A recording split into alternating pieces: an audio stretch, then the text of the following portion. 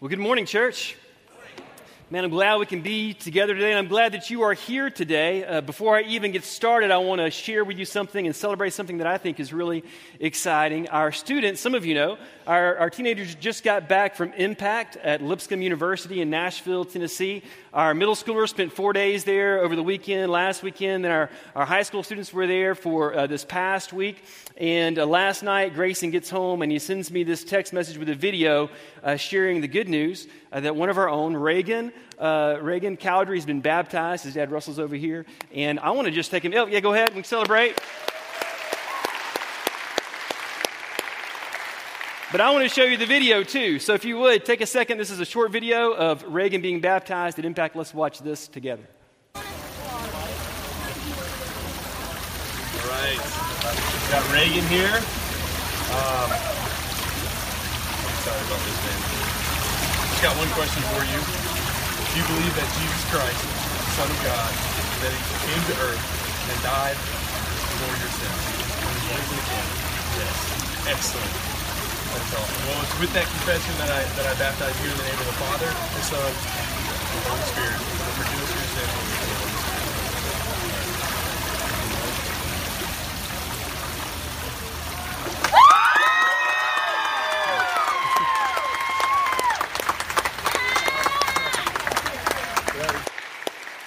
And that's awesome. Reagan, we celebrate with you. Praise God. It's so incredible to see someone else come and make that confession of faith to say, I have decided to follow Jesus. No turning back. You know, at Riverside, this calendar year, we've now seen 8 people baptized into Jesus. And I think that is just incredible. God is moving in this church. If you don't believe that, you need to look up, because it's just amazing to see the hand of God at work in and among this group of people this year. It's incredible. And I'm so thankful to see God continuing to move in our church, in our students, in our youth ministry in so many ways. It's an incredible thing. At least for me, I know I get a different vantage point than a lot of you, but I get to see so many good things that God is doing in this place, and it's awesome. It's awesome. Well, today we're continuing this series, a summer series. If you've missed out, I'll catch you up real quick. It's called Move. All we're doing through the summer is just looking at the Gospel of Mark, trying to trace the movements of Jesus, to see where He's making a move, and to ask ourselves maybe where is Jesus asking us to make a move in our lives. And today I want to look at that again. But before we do, I want to share with you just this principle, this idea. I was reminded of it this past week. It's really simple, but it goes like this. When what was intended for one thing becomes a different thing, we have to ask ourselves if it's the right thing. You understand that? I got this because we were driving along this past week. Me and my wife and my son were on our way to Omaha, Nebraska. And I know you're asking, why in the world would you drive to Omaha, Nebraska? It's hot, it's dusty, all that is true. But my son was playing in a baseball tournament there, and the College World Series was there, which is pretty cool. We got to go to one of those games, which was awesome. But we're driving up the road to Nebraska. I'm the one driving, staring out the window into nothingness. My wife is next to me looking at her phone. My son is in the back looking at his iPad. So the car is quiet. And all of a sudden, my wife starts laughing out loud. And of course, Will and I kind of perk up, and we're like, what's so funny? And that's when she shared this with me. And maybe you saw this, but she shared that apparently IHOP has decided to change their name to IHOB. Did you hear about this? IHOP decided to change their name to IHOB. They announced this on June 4th, that they were going to make this change, but they didn't say what the B in IHOB was going to stand for. So, of course, the internet just went wild with speculation. You know, is the B going to stand for bacon? That would have been a good decision. Can I get an amen? Would the B stand for biscuits? That might make sense as well. It wasn't going to be for bacon. The B wasn't going to stand for biscuits. They announced they were going to change the name and actually change some of the signage for some of their stores from IHOP to IHOB to sort of market a new item on their menu. It wasn't bacon. It wasn't biscuits. It was going to be burgers. Exactly. Yeah, that was the response. Yeah.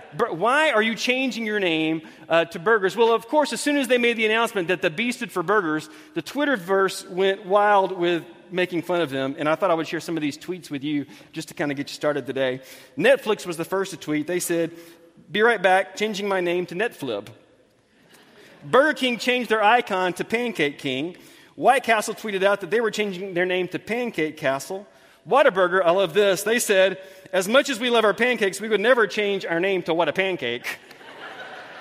My favorite, though, was Wendy's. Somebody tweeted Wendy's and asked if they were really going to let IHOP sell burgers on their block. And Wendy's tweeted in response, not really afraid of the burgers from a place that decided pancakes were too hard. Yeah, exactly. When what was intended for one thing becomes a different thing, we have to stop and ask ourselves, is it the right thing? And sometimes it's just not. It's just not. We all know how this works. This happens in our lives, too. We can make fun of IHOP, but it happens for all of us. A few years ago, when Alicia and I moved here, we bought a house, and the moving truck showed up. Some of you came and helped us. You remember how this went. It happened the same for you, I'm guessing. We unloaded the boxes, and everything that was mission critical went into the house. So if it was kids' clothes or kids' furniture or stuff for the kitchen, we immediately put that in place and unpacked those things as quickly as possible so that we could function and live and do life as quickly as possible. If it wasn't mission critical to the next day or the next week, where did it go? The garage, right? And what happened was, real quickly, our garage, which was intended to shield our cars from Texas hailstorms that apparently come quite often, became a storage unit, right? And it was packed with boxes. And the problem was that one thing led to another, and we got busy, and life happened. And what we had intended to go clean that out and to reclaim it for its original purpose, but life just got in the way, and we got busy. And so a year goes by, and our garage is still a storage unit. Another year goes by, and our garage is still a storage unit.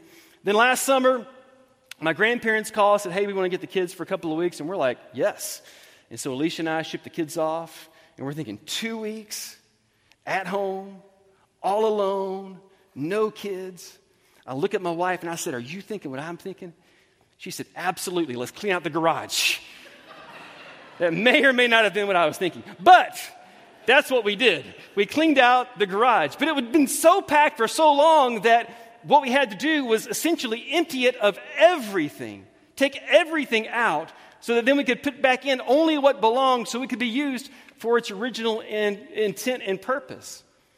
And for us to do that, it took some really hard moves, and it took a lot of time. But that's exactly what happens in Mark 11. If you have your Bible, if you have your Bible app, if you want to open up to the notes there, you can do that. Open up to Mark 11. Now, what I want us to look at is a story about Jesus. And just to set this up for you, Jesus is about to make a move to the cross, but before he does, he enters Jerusalem, and he makes a move in the temple. And this move, I think, gives us a clue maybe for our lives, and maybe the move that Jesus wants you to make today. The temple was built about 1,000 years before Jesus walks the planet, so it's been there a long time. The temple was the place where the literal, physical, visible presence of God, Spirit of God, resided and abided. This was the place. Literally, a thick cloud filled the temple and filled the most holy place where the presence of God was. When the temple was opened and dedicated, Solomon, the king at the time, had the priests carry the Ark of the Covenant into the temple, into the most holy place. The Ark of the Covenant carried the 10 Commandments. Wherever the Ark went, the Spirit of God went. Wherever the Spirit of God went, the Ark went. And so when the priests carried the Ark of the Covenant into the temple, the day it was dedicated, the day it was opened, this thick cloud filled the most holy place, filled the temple, came over the temple, and everyone saw it. Everyone knew that this is where the cloud, this is where the Spirit, this is where the living God now dwelled, in his temple, in the temple of God, in the city of God, among the people of God. This is where it was. But this wasn't the first time they had seen this cloud.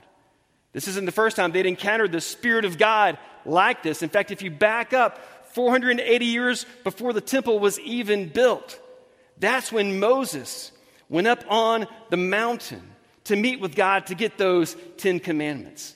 That's when the people of God came around the mountain and saw that same dark, thick cloud cover the mountain and hover over the mountain, and they were terrified in the presence of the living God. But before that, it was that same cloud that had led them out of Egypt across the Red Sea, a cloud by day and a fire by night. Everywhere they went, there was this cloud, there was this presence, there was a Spirit of the living God that was leading them wherever he wanted them to go. When it moved, they moved. When it stopped, they stopped. And by the way, that might be good advice for your life. When the Spirit of God moves, move. When it stops, stop.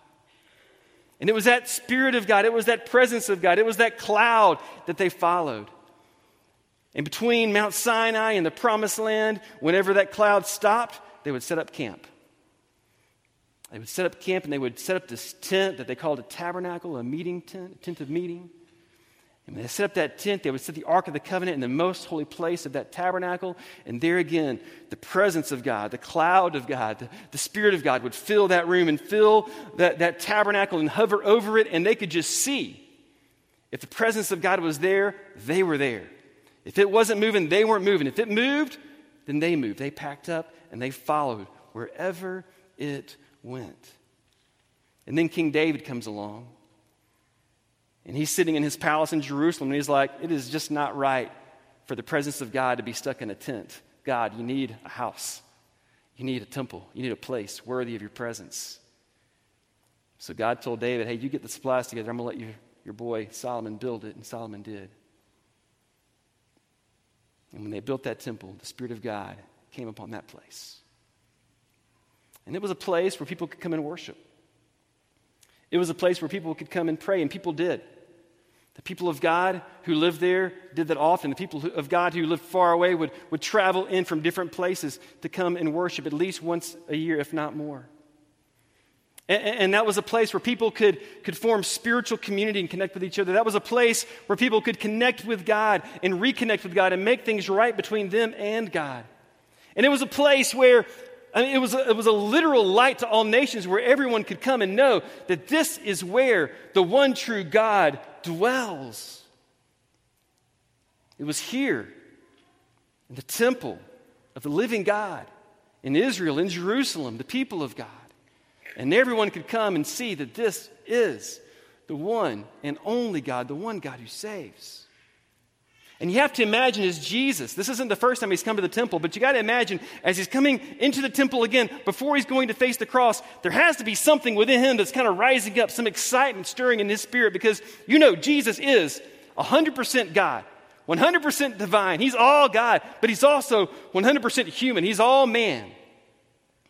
And while on earth, he's wrapped in flesh, there's a sense in which he's still connected to God the Father and God the Spirit, but there's also got to be a sense in which he's disconnected because he's wrapped in flesh and blood now. And so as he comes into Jerusalem and he nears the temple again, you gotta believe there's something inside of him that's excited to step into the temple again, into where the literal presence of God is dwelling, where that cloud is, and he knows that's where the Spirit of God is, the Spirit that for all eternity he's always been connected to. And he goes in, and he's excited. Because from the very first day the temple was established, it was a place where when you walked in, you could hear the sounds of worship. In fact, when it was first opened, Solomon had the priests 24/7. It was the first praise team. They worshiped God around the clock. He had them scheduled out every hour of the day to be there on site, leading the people of God in worship. 24/7. This went on for days and days, weeks and weeks. People would come there and you could hear them. You could hear the sounds of people lifting up prayers to God in the temple of God, because that's where the physical, tangible, visible Spirit of God dwelled and resided. But when Jesus walked into the temple this day, when he made a move toward the temple, he didn't hear the sounds of worship. He didn't hear the sounds of prayer. Instead, what Jesus witnessed was something completely different. What he saw was vendors who were selling animals to be used for sacrifice, which in and of itself may not have been a bad thing, but they had marked up the prices and they were leveraging the worship of God for a profit, and that was not okay. What he saw was money changers, and truth be told, they needed money changers because people were traveling from faraway places and they needed to take their currency and change it into the currency of Jerusalem so that they could go buy the livestock they needed. It was too far to travel and to bring it with them. They needed to buy it there, but they were being robbed.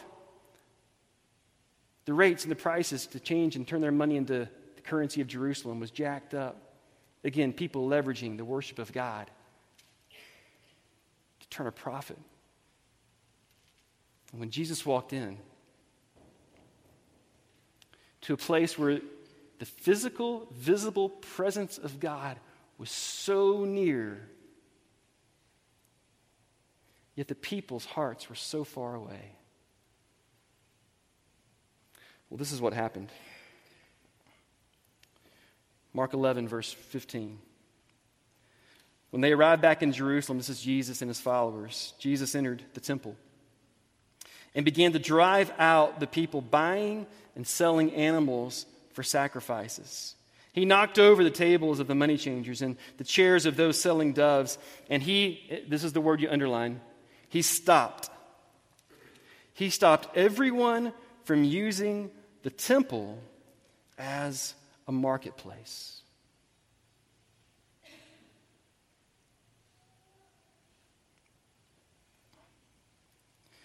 You see, by allowing his presence to fill the temple, God had made the first move towards his people, but now people had lost sight of his presence and instead fixed their sights on personal gain. You got people selling livestock for sacrifices to worship God at prices far above what they should have been. You're ripping off poor people coming to worship. You've got money changers over here trading in currency at jacked up prices, ripping off poor people who are trying to go and worship God. You've got people that are cutting across the temple courtyards trying to get from point A to point B and use it as a shortcut, have no presence of mind of the presence of God. And Jesus, what does he do? I want you to imagine just a frenetic, chaotic activity going on the temple grounds, and Jesus stops all of it. Flips over tables, kicks out the money changers, gets all of them out of there, stops all the coming through traffic, and all of a sudden, what was a frenetic, chaotic place, all of that stops. All of it's quiet. All of it's still. A place of chaos was restored to a place of peace. Shalom is the Hebrew word. He made things the way they were supposed to be. Because what was intended as one thing had become a different thing, and it wasn't the right thing. And he said to them, the scriptures declare, my temple will be called a house of prayer for all nations, but you have turned it into a den of thieves. And you look at this and you read this and you understand what's going on, at least you try to, and you think, man, Jesus was really upset about the temple. And if you think that, you've missed it. Because Jesus was not upset about the temple, was he? What Jesus was upset about was the people. He was upset about the people who were so close to a God who had made a significant move towards them, who were so physically close to the presence of God, yet whose hearts were so far away. They were so close to his physical presence, yet they were so far, their hearts were so far away. How could they? Think about that. How could they? How could they do that? How could they be in the temple that their fathers and their mothers and their grandfathers and their grandmothers, they had told stories about this God who had delivered them from Exodus. They had told stories about this cloud that had led them through the wilderness to the promised land. They had told stories about all the things that God has done, and now they can see it with their own eyes. They're at the temple that was built by Solomon. They're at the temple where the Ark of the Covenant resides, where they can see the cloud of the presence of God is right there. How could they forget how close to God they were? How could they forget what they should be doing in this place called the temple? How could they forget to worship? How could they forget to pray? If you're like me, it's real easy to judge them until we stop and ask the question, how could we? How could you? You and I living on this side of the cross,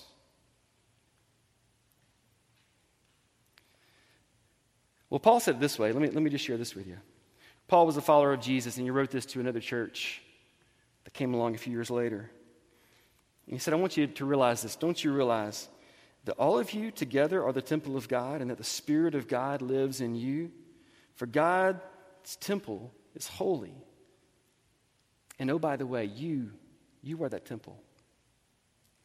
you and I, as believers and followers of Jesus, you and I living on this side of the cross, we are the temple. Collectively and individually, we are the temple where the Spirit of God resides. Yet how often do we forget? How often do we fill our lives with things that are far from God? In fact, I wonder if Jesus were to walk into your heart and your life today, if Jesus were to walk into my heart and my life today, let's just be honest with ourselves for a moment. What tables would he be flipping over? What attitudes and behaviors would Jesus be driving out?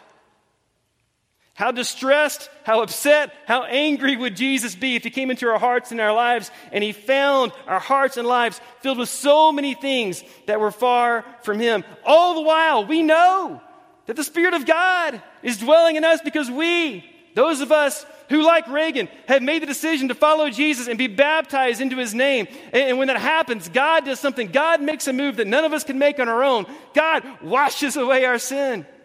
And God gives us His Holy Spirit to dwell in us, to be that same guide by day and by night, to lead us, to comfort us, to do all that the Spirit does for us. How could we forget, and how could we fill our lives with so many things that are far from God? If Jesus were to walk into your heart and your life today, what tables would He flip over? What attitudes and behaviors would He be driving out to reclaim your heart and your life as God's throne? What would Jesus need to do? What do you need to do to let Jesus move in your heart and your life? What do you need to let Jesus remove altogether so that you can make a move towards God in prayer, so that your house can be what it was always intended to be, a house of prayer? Because my guess is if you're anything like me, what was intended to be one thing has become a different thing, and it's probably not the right thing. And the only way to get back to that original intent is to remember your true identity. The only way to get back to that original intent maybe is to clean out everything that doesn't belong and put back only what does belong. Because everything begins with a move. I remember sitting with a friend. It was the middle of the night. He called. He said, "I need you to come over here." So I did. And we were close, but I had no idea what was going on in his life. And he tells me the story of how an innocent relationship had become something more.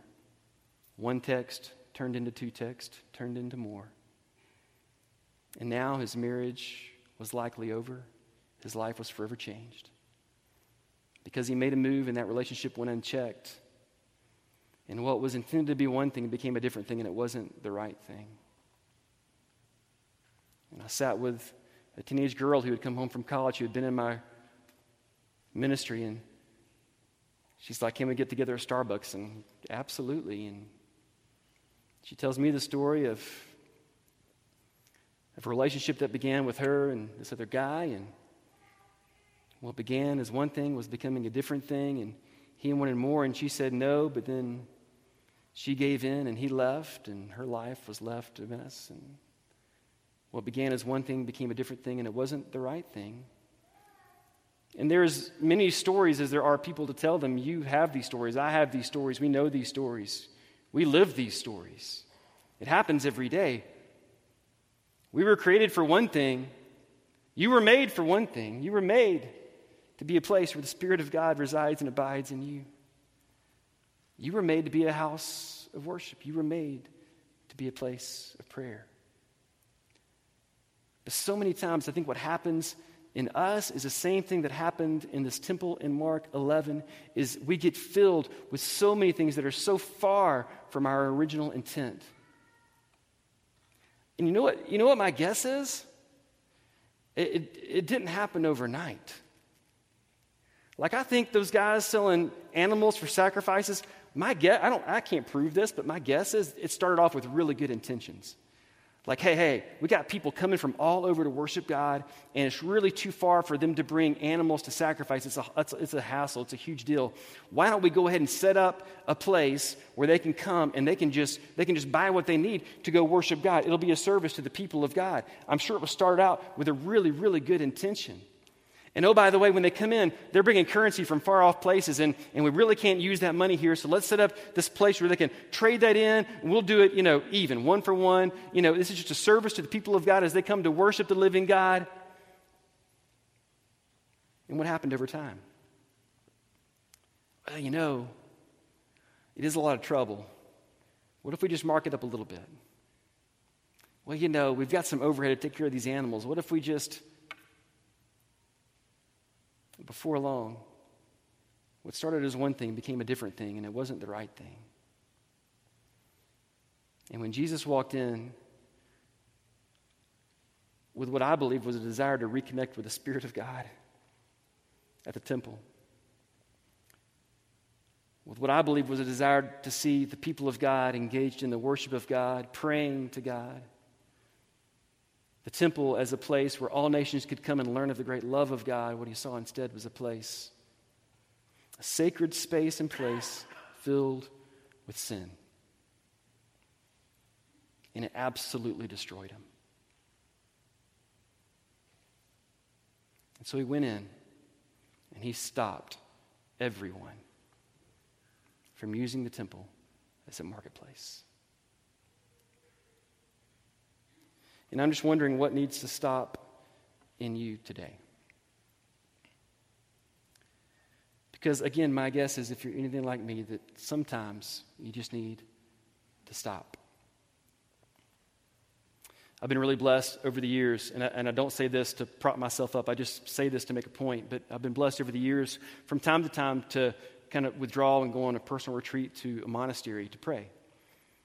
And the first time I did this was back in the early 2000s, and I remember going, and I went for a week up to this monastery in Kentucky called Gethsemane to spend a week in silence. Do you know how hard it is to spend a week in silence?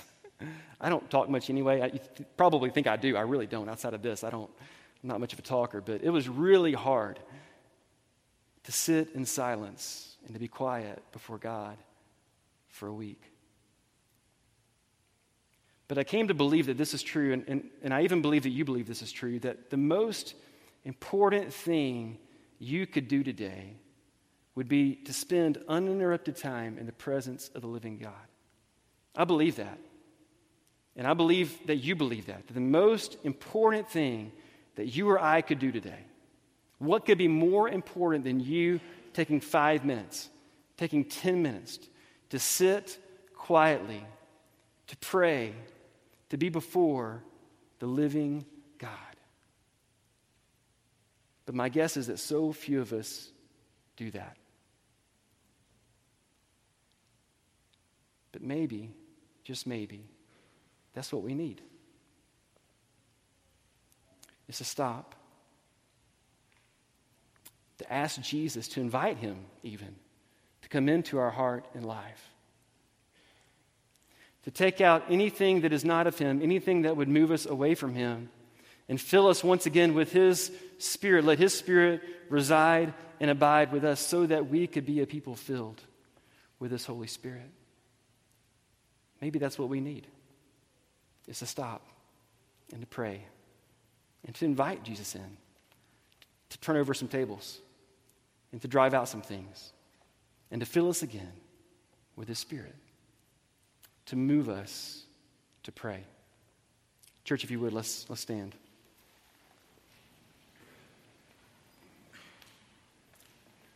So here's the rest of the story, verse 18. After Jesus did this, when the leading priests and teachers of religious law heard what Jesus had done, they began planning how to kill him. I want you to let that settle in for a moment.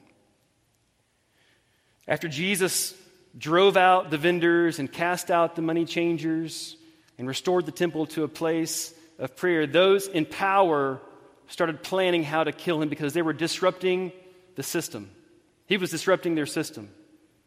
He was threatening their authority. He was threatening their power and their position, and they wanted to get rid of him. And you know how the story goes. They did. They did. They killed him. They had him murdered, falsely accused, tried, convicted, nailed to a cross, and they killed him. But when that happened, something else happened that they never saw coming. You see, in that temple where the Spirit of God dwelled, it was in the most holy place. And the thing that separated that little room that held the Ark of the Covenant, that contained the Spirit of God, if you will, from the rest of the temple, the thing that separated the two was this huge veil, this huge curtain. And Mark would later say, the Gospels tell us that when Jesus breathed his last breath, when he hung his head and he died, this is what happened. That veil that contained the Spirit of God in the most holy place in the temple, that veil was torn in two from top to bottom, not by human hands, by the way. And when that happened, the Spirit of God left the temple and would never return. But it would return. Because Jesus was resurrected, and then about 40 days later, after being seen by some 500 people, he ascended back to be with the Father in heaven. And as believers, those who were followers of Jesus were sitting in a room waiting for God to move. Get this, they stopped all activity. They were sitting quietly, waiting on God to make a move. And you know what happened? God moved. His Spirit returned, and it filled the believers. It sounded like a rushing wind coming through the place. It was crazy. The Spirit of God returned to his believers, and the Spirit of God is still looking to return to believers. Because you and I are the temple of the Spirit of the living God. But the question that you and I have to answer is really simple. Will you stop what you're doing and allow Jesus to call you back to life lived in the presence of God? Or will you try to do away with Jesus and hang on to your own power, authority, and position? My prayer is that you would stop, that you would be still, and that you would ask Jesus to come show you what it's like to live in the life in the presence of God. Today, if you've never made that move and you want to do like Reagan and you want to become a temple of the living God, a place where the Spirit of God resides, we would love to pray with you. We'd love to see you baptized into Jesus. Like I said, we've seen 8 this year. We'd love to see 8 more. I'm going to ask our shepherds and their wives to just make their way around the room. And if you want to find one of them, they would love to talk to you and pray with you about that. If you want someone just to pray with you and usher you into the presence of God and say, hey, in my heart, in my life right now, I need some tables kicked over. I need some stuff driven out.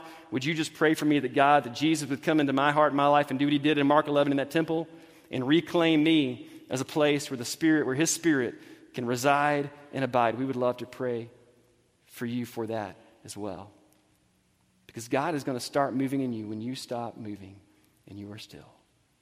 This is what I believe. God will start moving in you when you stop moving and you are still. I've asked Dan if you guys would come on up to lead a couple of songs to end today. They're a little different. And as we sing these songs, what I want you to do is, if you need to respond, please respond and let us help you in any way we can. But if not, I want you to just sing these songs and these lyrics with us. And for us as a church, just as we end today, just to be still, to make this move towards stillness, to make this move back towards Jesus. Let's sing.